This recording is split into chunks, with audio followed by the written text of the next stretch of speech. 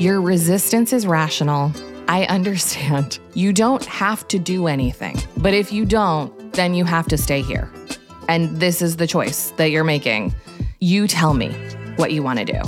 Rodney Evans had a successful career in the business world, but after a decade of living with a company culture that stifled innovation and working in environments that struggled to sustain health, she was ready for a change. So she quit. There was always discussion about new ideas and new ways of working and new things to try. And then there wasn't really an ability to influence much or to do much. Today, Rodney's career is centered around solving the same problems she spent 10 years facing. Rodney is also the host of Brave New Work, a podcast that teaches executive leaders how to embrace a more adaptive and human way to work. Rodney is also a partner at The Ready, an organizational design consultancy. In today's episode, she shares her wisdom for creating a thriving culture of innovation. Welcome to Future Nonprofit, a podcast about what it will take to build and scale the nonprofit of tomorrow. I'm Ted Vaughn, partner at Historic and author of Culture Built My Brand. Join me as we unpack the stories and lessons of today's most innovative leaders.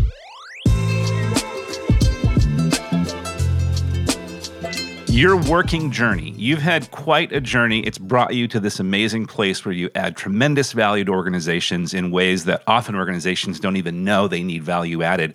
What's the journey that's taken you from corporate to this? Mostly frustration and disappointment and heartbreak is the journey. I got really good jobs out of school and honestly, even internships and things like that. I was very fortunate. I had this feeling about 10 years into my career of I have gotten the things that people want to get. I am on the path that I worked to be on, and it was deeply dissatisfying. And it became really clear to me that this sort of traditional ladder climbing, title seeking, wealth creating thing was not going to do it for me, because in the environments I was working in, there was not room for a lot of creativity, a lot of autonomy. There was always discussion about new ideas and new ways of working and new things to try. And then there wasn't really an ability to influence much or to do much. There are times when we all find ourselves in jobs where the constraints hold us back or frustrate us. That's typically when we either decide to put our heads down and push through or start looking for a new job. Rodney had a better idea. She found a third way. She wanted to change the game. I think a big tipping point for me was I worked at an investment bank, and the last year that I was there, I worked on a couple of pretty big transactions. The Wolf of Wall Street, they call me. And what I realized in getting to see due diligence from that perspective, I had seen it from other angles before, is that where things fall apart, whether you're talking about a change management initiative or M&A or a programmatic approach to performance management or anything sort of big system-y, is in the system design. It's in the how. It's not that the people are lazy. It's not that they're stupid. It's not that they're not trained well. It's not that the plan is flawed. It's that we're working in complexity and there's no attention paid to how we are actually going to work differently when we sell this business or when we do this performance plan or when we try this change initiative. We think that the content of the thing will get us the juice, and it won't. And so I just got to a point of frustration where I was like, I can't do this anymore. And then I quit my job, and then I married my husband, and we traveled around the world for a year.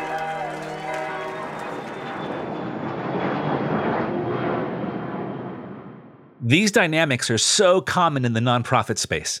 Nonprofit leaders almost always have big vision, passion, and intensity, but often neglect the how of their organizations. It's really easy to over-focus on the growth above the ground and miss the condition of the soil in which everything is growing. Rodney discovered that an organization's process and culture will essentially be the defining element of whether things work effectively or not. While this is true for every organization, nonprofits could be uniquely guilty of presuming that their organization's culture is healthy. Why? Because everyone cares so much. Everyone bleeds for the cause and mission. But care and passion for the cause actually require even greater commitment to building and sustaining a healthy culture. In some cases, I think the mission orientation and the clarity of purpose does actually make it harder. That coherence around the purpose can really paper over a lot of the systemic dysfunction. Having a strong sense of shared mission and passion for the cause can be a highly motivating force for employees, but it can also introduce some common dysfunctions that, while in every type of organization, are especially true in nonprofits. Because employees tend to be intrinsically motivated to pursue the mission, there is a sense that they don't need as much external compensation. This can lead to low pay and the expectation that employees work to the point of burnout. A sincere focus on the cause of the nonprofit can end up blinding leaders to the cultural and systemic issues that ultimately lead to dysfunction and toxic cultural soil.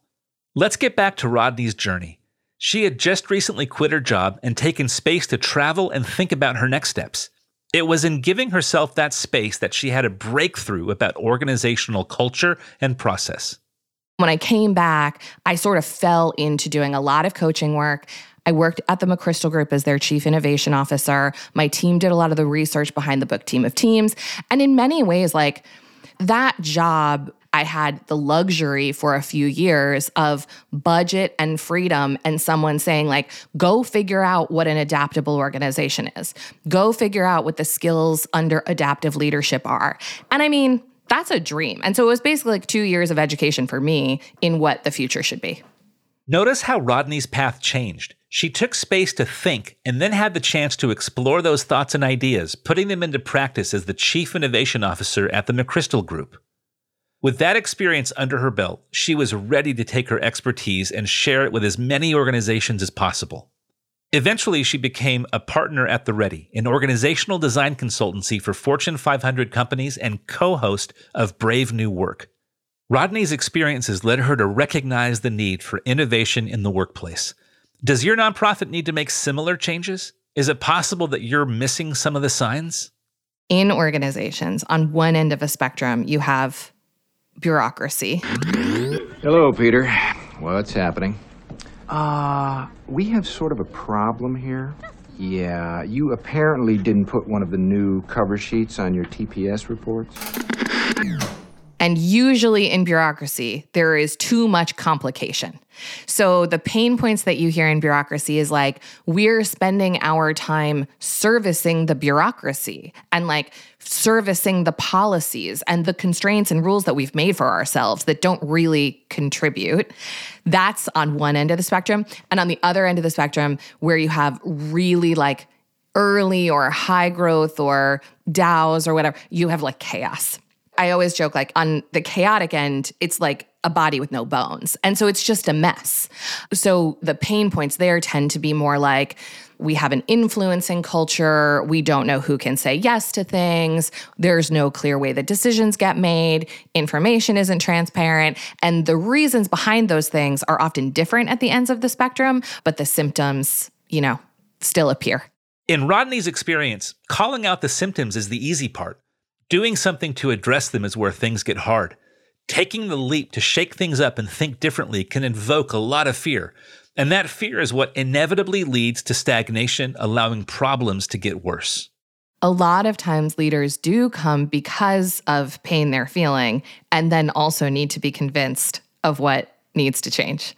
It's human nature, right? It's like, this hurts, and then you go to the doctor and the doctor says, do exercises. And you're like, that's not actually what I wanted to hear. And so, we hear all kinds of tensions and pain points from leaders. And then when we say, okay, well, the way out of this is to change how you're working. We need to change how you're meeting, change how you're tooling, change how you're making agreements, change how you're making decisions, change how you're steering strategy. And they're like, whoa. I thought you were going to give me a PowerPoint deck. And I'm like, dude, I'll give you one, but that's not going to change anything for you. Resistance is a huge hurdle, but Rodney meets resistance with empathy. Right now, in this moment, I feel like there is a universal exhaustion taking place. If you don't think there's hope for the world, why bother going on? A lot of people, for a lot of reasons, have been in survival mode for the last bunch of years. And there's just been like so much environmental chaos. And now I just mostly take the tact of like, your resistance is rational. I understand. You don't have to do anything, But if you don't, then you have to stay here. And this is the choice that you're making. You tell me what you want to do.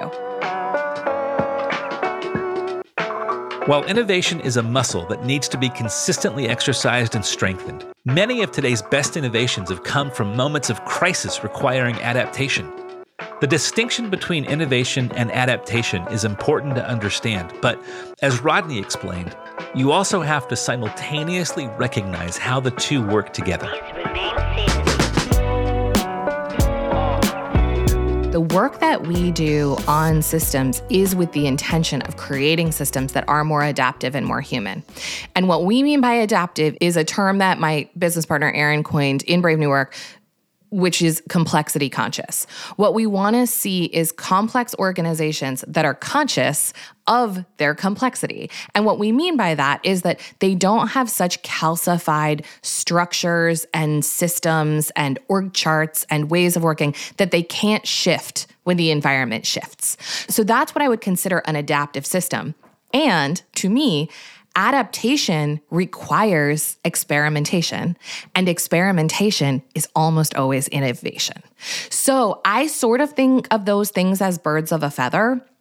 What I don't particularly love to see, just like I don't like to see change or transformation separated from the work, I don't like to see innovation separated from the work. Like, I'm a big believer in trying new things in the context of where the customer is, where the product's being developed, and having a portfolio of bets or innovations or of experiments that are being run, and understanding some of them are going to be incremental and some of them are going to be really big swings. And that's what a healthy innovation portfolio should be. But to me, the adaptive system is required to be able to do that work well. Because otherwise you end up with an innovation office of like weirdos in a different campus with, like on beanbag chairs, like just thinking about the future. And there's nothing wrong with that. I've been one of those weirdos, but it's really hard to integrate what they come up with and make use of it, even if it's amazing.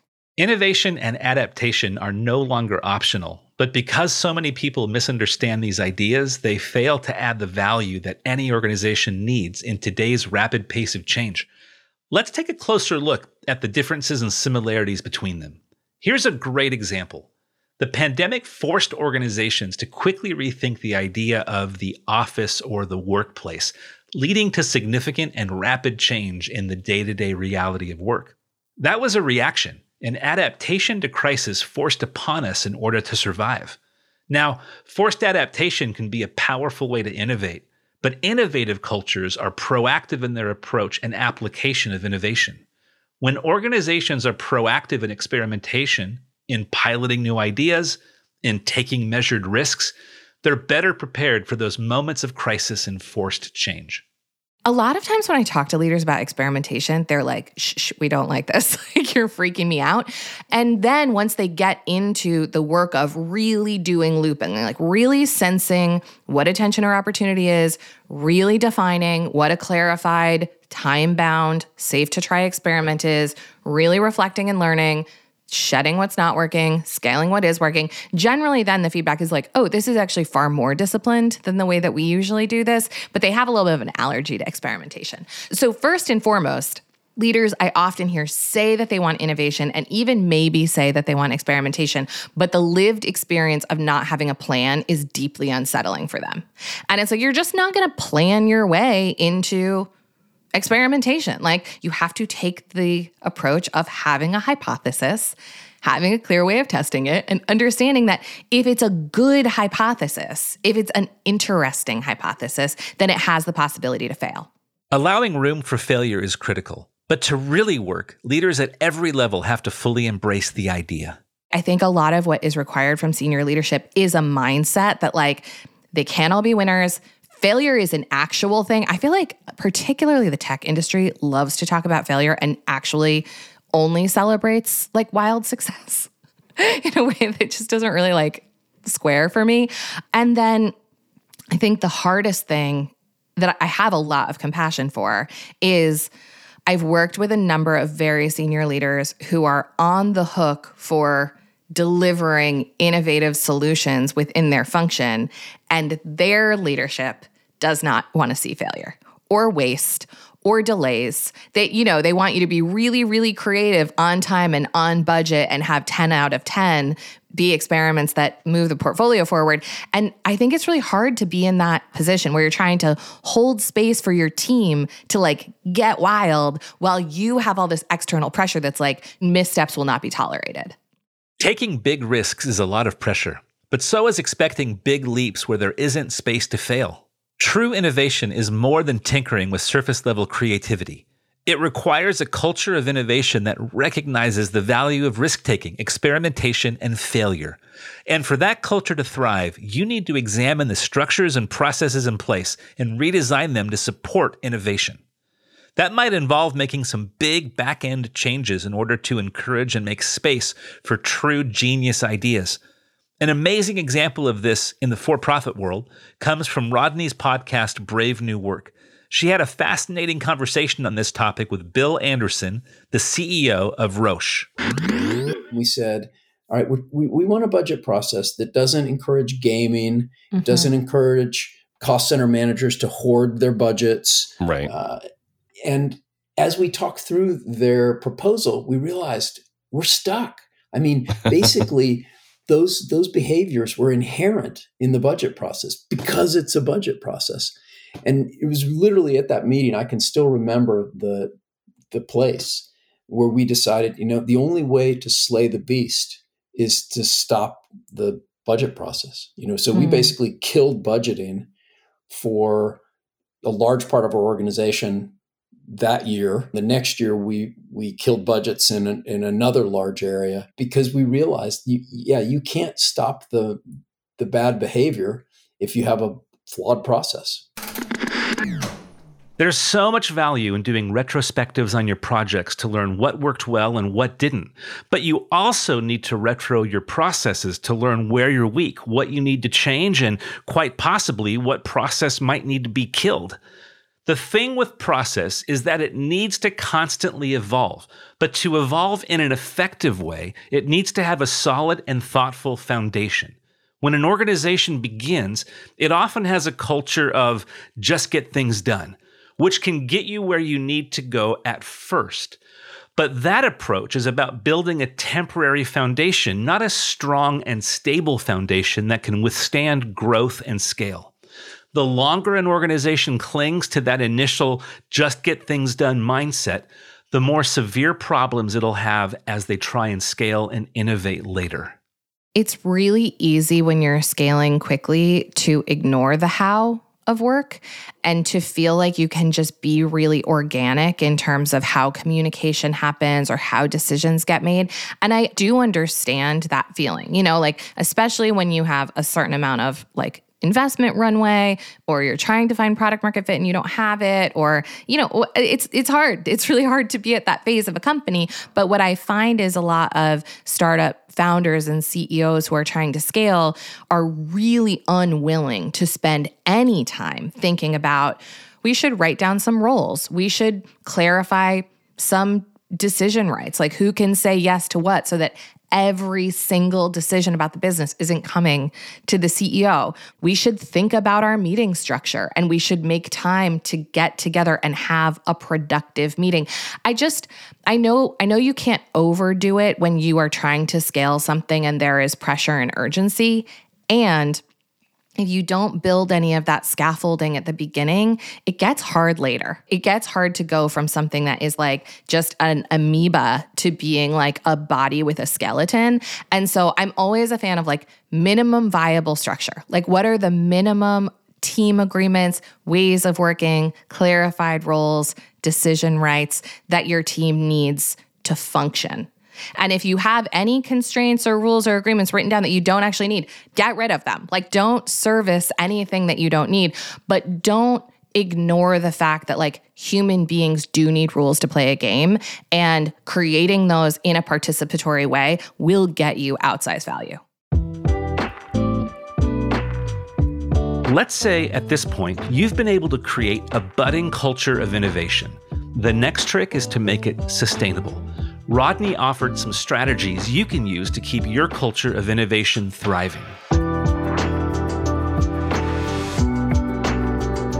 We talk a lot in our work about containers and creating the containers in a team or system for particular types of work. So what kind of pisses me off is when people just talk about mindsets, but there's no system design to hold the mindset. It's like, act like an owner. Like, what does that mean? Like, what am I supposed to do? Like, what does that mean on Monday, me acting like an owner? Like, it just feels manipulative. Anyway, that was an aside. If you're trying to do an innovation thing, I'm like, okay, where are we putting that? So are we doing, as a team, are we doing something like a monthly retrospective where we talk about what's gone on and talk about how the experiments from the last month have played and then generate new tensions and new experiments? Like, how are we reflecting and learning and integrating as a team? That's a big one. How are we sensing what is happening in the ecosystem? A lot of times we get called in to do workshops and there will be a question about, the broader market or innovation or externalities. And there's not a lot of muscle in a lot of systems for like, what is happening out there that you should be paying attention to? And frankly, I think it creates a lot of paranoia. People are like, oh, ChatGPT, like everyone is saying that means something for my business. What does it mean? Rodney, what does it mean? And I'm like, well, what is the container for us to talk about ChatGPT with the team?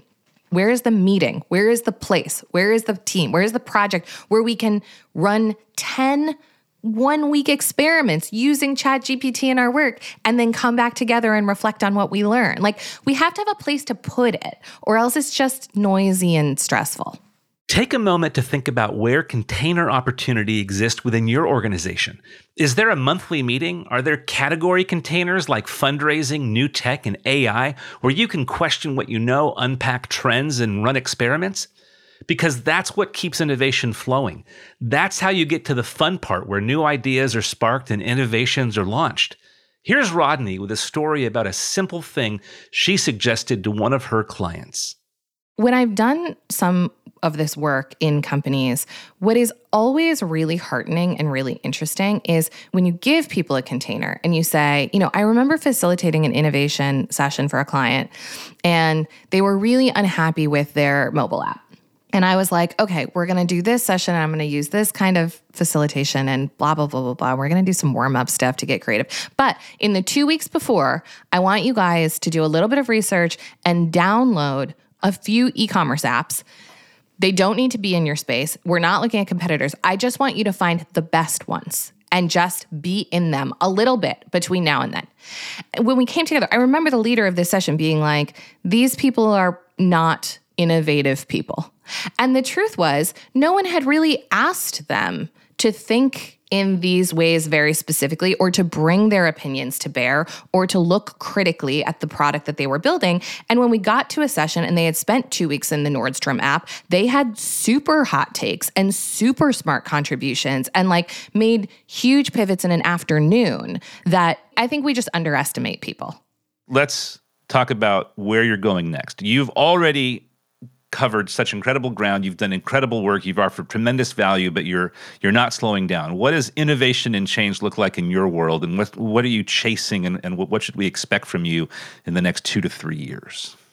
I'm glad you asked, Ted. Yeah, we have some pretty big aspirations for the next few years. So Aaron and I have a podcast that's called Brave New Work. We are always thinking about how to continue to evolve that. And we have some pretty exciting ideas for the rest of this year. We are also working on a book, as I mentioned, which will likely be released in 2024 that will be all about agreement making. And at the ready, there are 2 big things that are underway right now that I'm super excited about. One is offerings like the future of HR.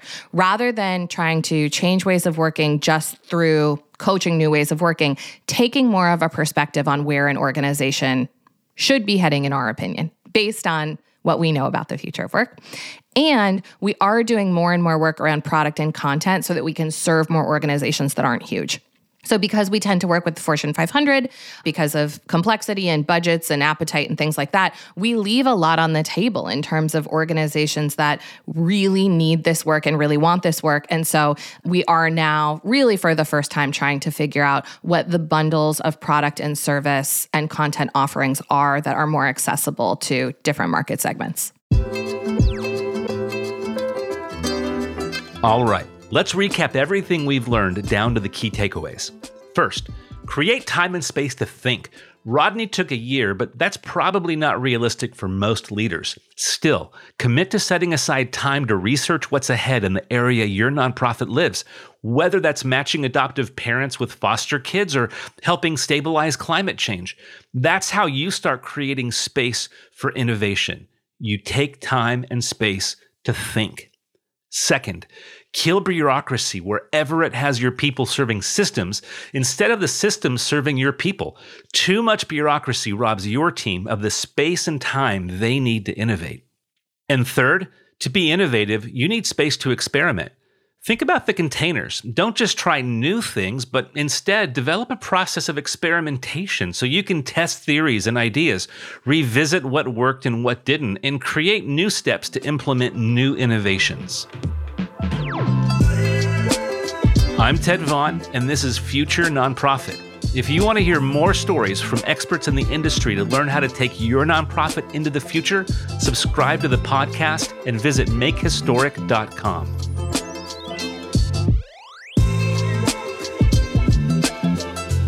Future Nonprofit is a production of Lower Street and Historic Agency. Produced by Jackie Lamport, Mark Miller, Ben Crannell, James Bladel, and Ted Vaughn. Written by Jackie Lamport and Katie Whitehorn. Edited by Ben Crannell. Visit futurenonprofit.com for a transcript of this episode.